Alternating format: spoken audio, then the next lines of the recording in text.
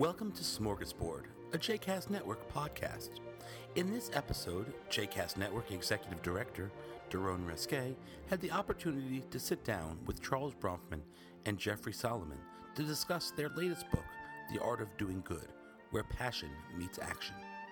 Charles Bronfman of the Seagram's corporate family was the founding owner of the Montreal Expos and is the chairman of the Andrea and Charles Bronfman Philanthropies.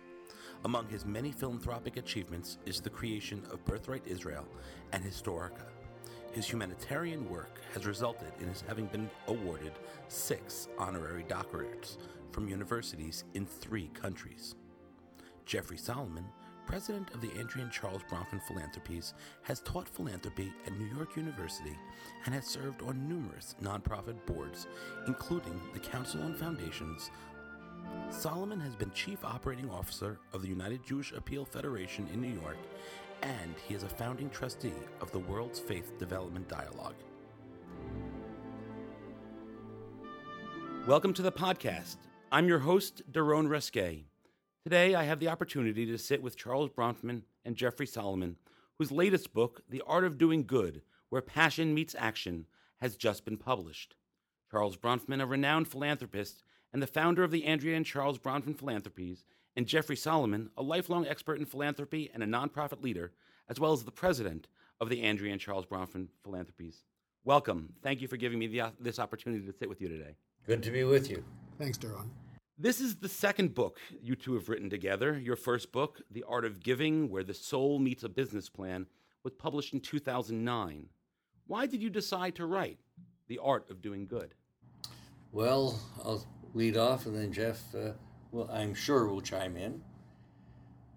The Art of Giving had one criticism to it, and that was that it was perhaps for people who already had foundations or had enough wherewithal to get into foundations. And people would say to us, well, that's fine for the wealthy. What about us? In this book, we chose 18 what we call social entrepreneurs, told their stories. They're people who started from scratch. Some and most succeeded. Some fell by the wayside. The question was why? I think the second reason is, and it was a surprise to us, we had a good time writing the book.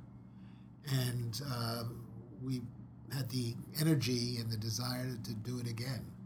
So we said, what the hell, let's do it again.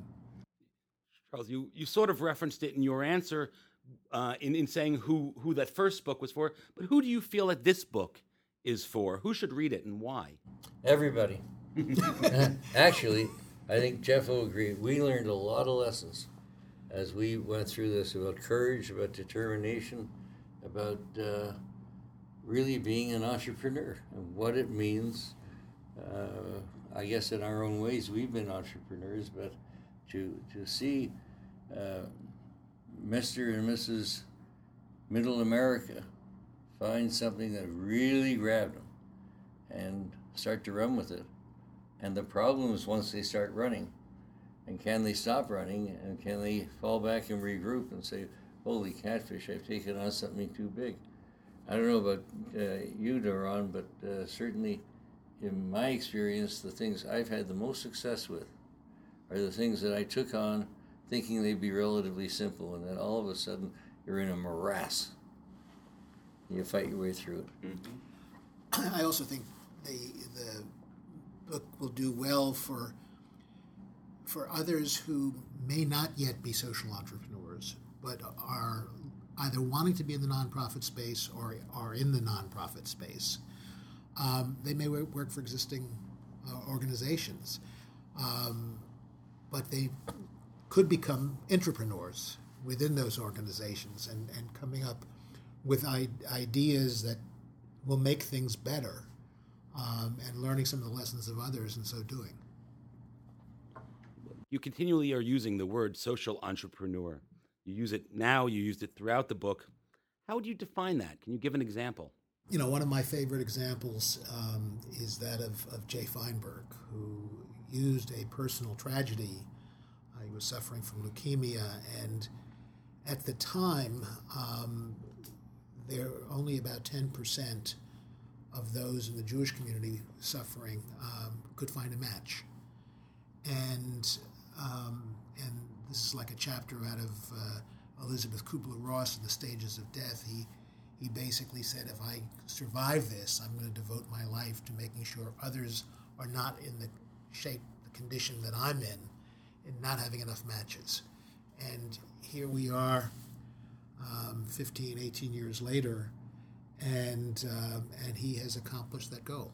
The match likelihood is as great in his community, in the Jewish community, as it is for others. That's despite the fact that because of the Holocaust, the number of Ashkenazic gene pool loss was huge. Interestingly, his story started as a almost personal entrepreneur thinking about his own needs, and because of the importance of the work, it became social for the larger social community, the larger good. I mean, it's a powerful story and a case. And I think the one of the lessons we certainly learned in this process is that very often it is a personal drive, personal tragedy, a personal opportunity that drives it. But ultimately, what all 18 have in common is that moment when the idea grabs them. It's sort of the aha moment when they are no longer controlling the idea is controlling them. You mentioning the 18. It was interesting as I read through the book to see the 18 that you've chosen. And if I had looked at the book before I started, and knowing the two of you and the work of the Andrea and Charles Bronfman philanthropies, I wouldn't have immediately suspected that those would have been the ones you would have selected. I wondered how you chose them, how you found them. Well, there were hundreds of people who were looked at.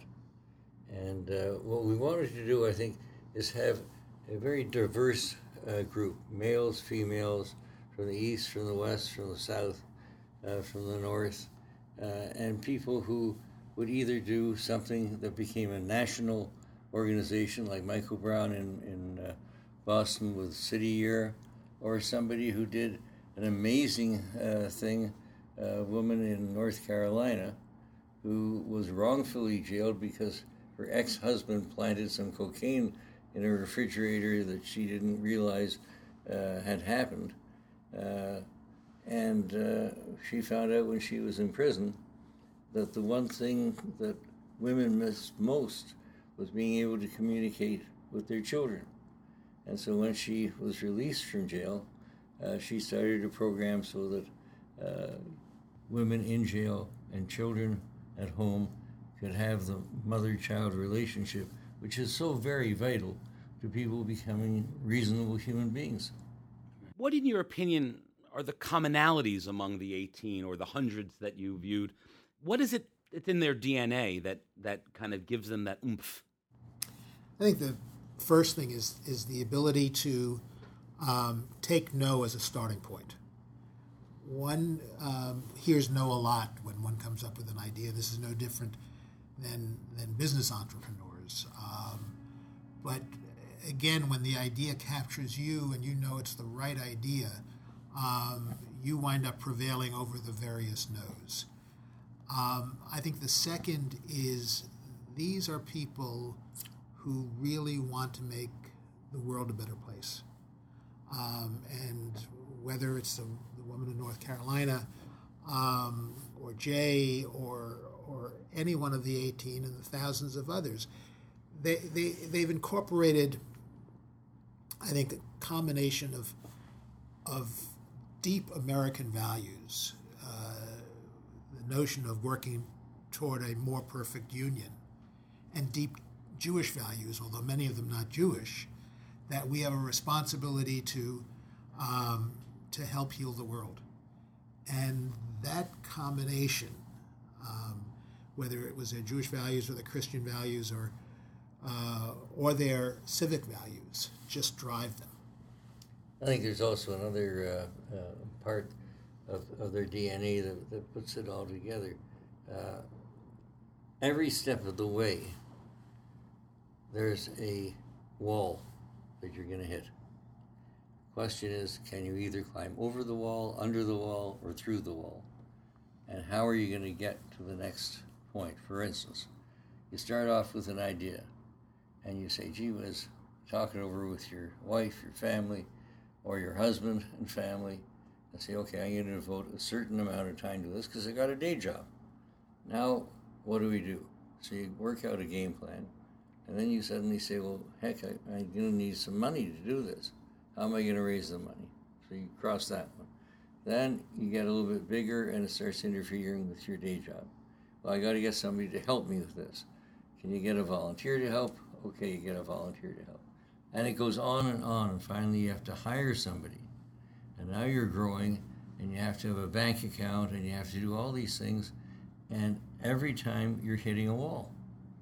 And the question is, how do you get through, over, or under that wall? And I think each one of the people who have been highlighted in this book, and as Jeff says, thousands of others, have had to do it and emerge at the end of the walls at a very happy place. The ability to keep fighting through the walls is what's kind of that core DNA piece. You list 14 kind of questions to ask yourself as you're to decide whether you're really a social entrepreneur. And I think they all they're 14 questions, but they're all a little bit the same. Are you ready to fight that? That's right. I think the overcoming of obstacles is really the most common element that they share in their personalities. The use of case studies is just beautiful. Do you have a favorite or one that's speaking to you at the moment? As a father of twins, you never have a favorite. But but is there one case study that speaks to you deepest? We all know people pretty well, and I guess that aside from the lady in North Carolina, who I have not met, Jay Feinberg, who I do know very, very well, there's also another woman who I know, whose name is Deborah Kenny, and she had worked with me at the Jerusalem Report selling advertising of all things. Now, I never knew it, but Deborah had a PhD in education, and here she was selling advertising. Her husband died at the age of 38 from leukemia, and left her with 3 kids. And I sort of mentored her. We'd have lunch every couple of months. How are you doing? How's you getting along? She stayed in the magazine business, and then one day she said, well, I found my calling. I said, what's that? She said, well, I got a grant from X Foundation and Y Foundation, and I'm going to start a charter school in Harlem. I said, you're going to do what? And anyway, she outlined a plan. She planned her work. She worked her plan, and today she has won the outstanding charter school person and principal in New York when Klein was the commissioner. When President Bush, George W. Bush, came to New York to look at charter schools, he went there, and she is certainly not a Republican. And she's just had a wonderful success. She now has a junior school, a middle school, and a high school, and her results have been extraordinary. So I just love her story, and I'm very fond of her personally. And she's just, again, come from nowhere with really no money, and has made a huge success, has now got a very influential board. An area that you focus on throughout the book is financial development and fundraising. How has your foundation looked at the social entrepreneur, the startup? It's probably the riskiest investment in the philanthropic world. Someone who's doing that myself, I know that a lot of people worry, well, it's one man with a vision. What happens if that man or woman loses or has to go back to their day job? We have, I think, 2 theories about it. The first theory is we believe that philanthropy is investment. No different than financial investment. And the wisest portfolios are portfolios that are diverse. That you don't put all your money in bonds, or you don't put all your money in stocks, or all your money in real estate, but you have a balanced portfolio. Similarly, we argue, and we've said this in The Art of Giving, and we're saying this again here, that wise philanthropy is having a diversified portfolio. And just as in your investment portfolio, you might put some money into venture, knowing that 8 out of 9 of those ventures will fail, but the return on investment of the 9th more than makes up for the losses on the 8. So we believe that you should be putting part of your portfolio into higher risk capital for the philanthropic field. And so that's a key element of an overall strategy. The second part of it is there are, sadly, charitable organizations that have been around for a very long time and that look very safe and that are inefficient and ineffective. And therefore, we argue that's a greater risk than putting some money in somebody who's got a new way of doing something. And, I wish I had put my money with Steve Jobs at Apple. And as a foundation person, am very happy with the investments we made on crazy ideas like Birthright Israel. As I was reading this book, it was clear that you were writing it directly for me. I consider myself a social entrepreneur, and for the past 14 months, I've been working on this JCast Network venture. Given that, what's your hope of what I, or someone like me, would do the moment they put down the book? Well, I think they probably look at themselves and say, well, is this for me or is this not for me? But I don't think they do anything until, as Jeff calls it, the aha moment arrives. We're not trying to get people who have day jobs and are very happy in their family life, et cetera, to suddenly say, oh, I've got to do something now. It's rather the other way around. Something happens that really grabs them, and then they say, gee, I'm going to go back to that book because there's stuff in there that will tell me whether I ought to go forward with this or not. So it's a handbook of how to do something, but we really urge and caution people about when to do it and how to do it. Earlier on, you said that this is a book for everyone. So it's everyone to read now and then come back to for those special folks when they have that aha moment. Is that? You hit the nail on the head. But Charles is a wise entrepreneur. It's for everyone to buy now. Oh, absolutely. Reading it is even secondary. It's right. just buying. Read it, Just that's buy fine. it, yeah. And for your children and grandchildren, and cousins. Makes a great Hanukkah gift. Or Christmas gift. Being an entrepreneur is one thing, but being a leader is another. Can you describe the transition and why it's important for a successful nonprofit enterprise? I think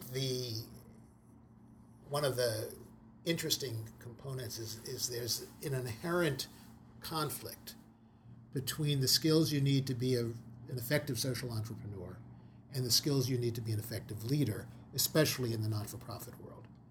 So, as Charles says, you've got to get over that wall, under that wall, or through that wall.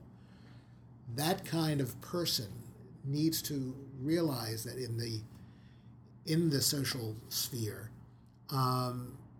you can't just order people around, that you have to bring them around. And that in nonprofit ventures, it's very much about having lots of stakeholders.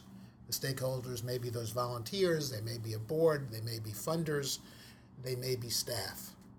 And so I think at one point in the book we talk about the leadership that's necessary is the leadership best described by Lao Tse. A leader is where the people hardly know he exists. Of a good leader, when his work is done, his aim fulfilled, the people will say we did this ourselves.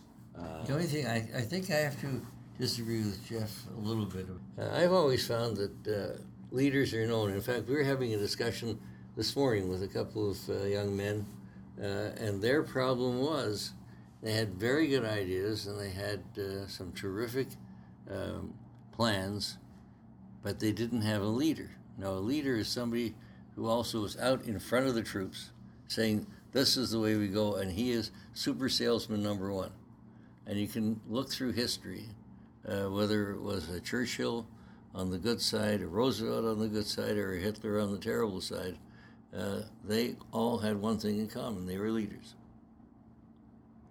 Same in the business world, and the same, frankly, in the philanthropic world. And Jeff was a leader in the philanthropic world.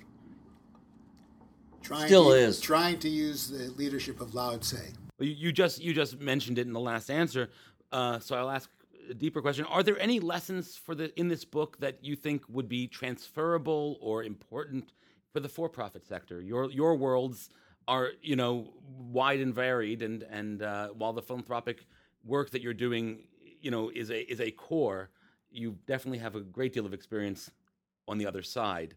Are there lessons within this book that can be taken and used? Well, yeah, it's really not terribly different. In our philanthropy, we try to run ACBP as though it were a business. And the same thing is, if you're going to do philanthropy well, you must think of it as a business, and therefore, inherently, in the walls to get through, up or over or under, it's the same as in business. If you're doing a startup in a business, you got the same problems. How are you going to do it? Or how do you take, as Jeff says, how do you get through the nose and use that as a beginning and not as an end? Here we're in total agreement because virtually every lesson we talk about has relevance in the for-profit world as well. The need to be transparent, the need to show value, to show what difference this makes. It's no different, you think you can have the greatest product in the world. If you don't, there's no market for it. The need not to blame your market, to recognize that markets get it right. It's those who are trying to respond to markets who get it wrong. The need to have a plan and to work the plan and to plan the work. All of these things are equally applicable to the for-profit sector as they are to the nonprofit sector. I have so enjoyed this opportunity to sit with you and learn from you, and I really thank you so much for taking the time to talk to me today. I only hope that everyone goes out and buys and reads this book and is as energized by their reading as I have been. I thank you for writing it. I thank you for taking the time to talk to me today, and thank you. Thank you, Doron. It's been fun, Doron. I hope that you've enjoyed this conversation with Charles Bronfman and Jeffrey Solomon. For more information about their latest book, The Art of Doing Good, Where Passion Meets Action, please visit artofdoinggood.com. For more information about the Andrea and Charles Bronfman Philanthropies, please visit acbp.net. The book is widely available in better bookstores as well as online at Amazon and Barnes & Noble.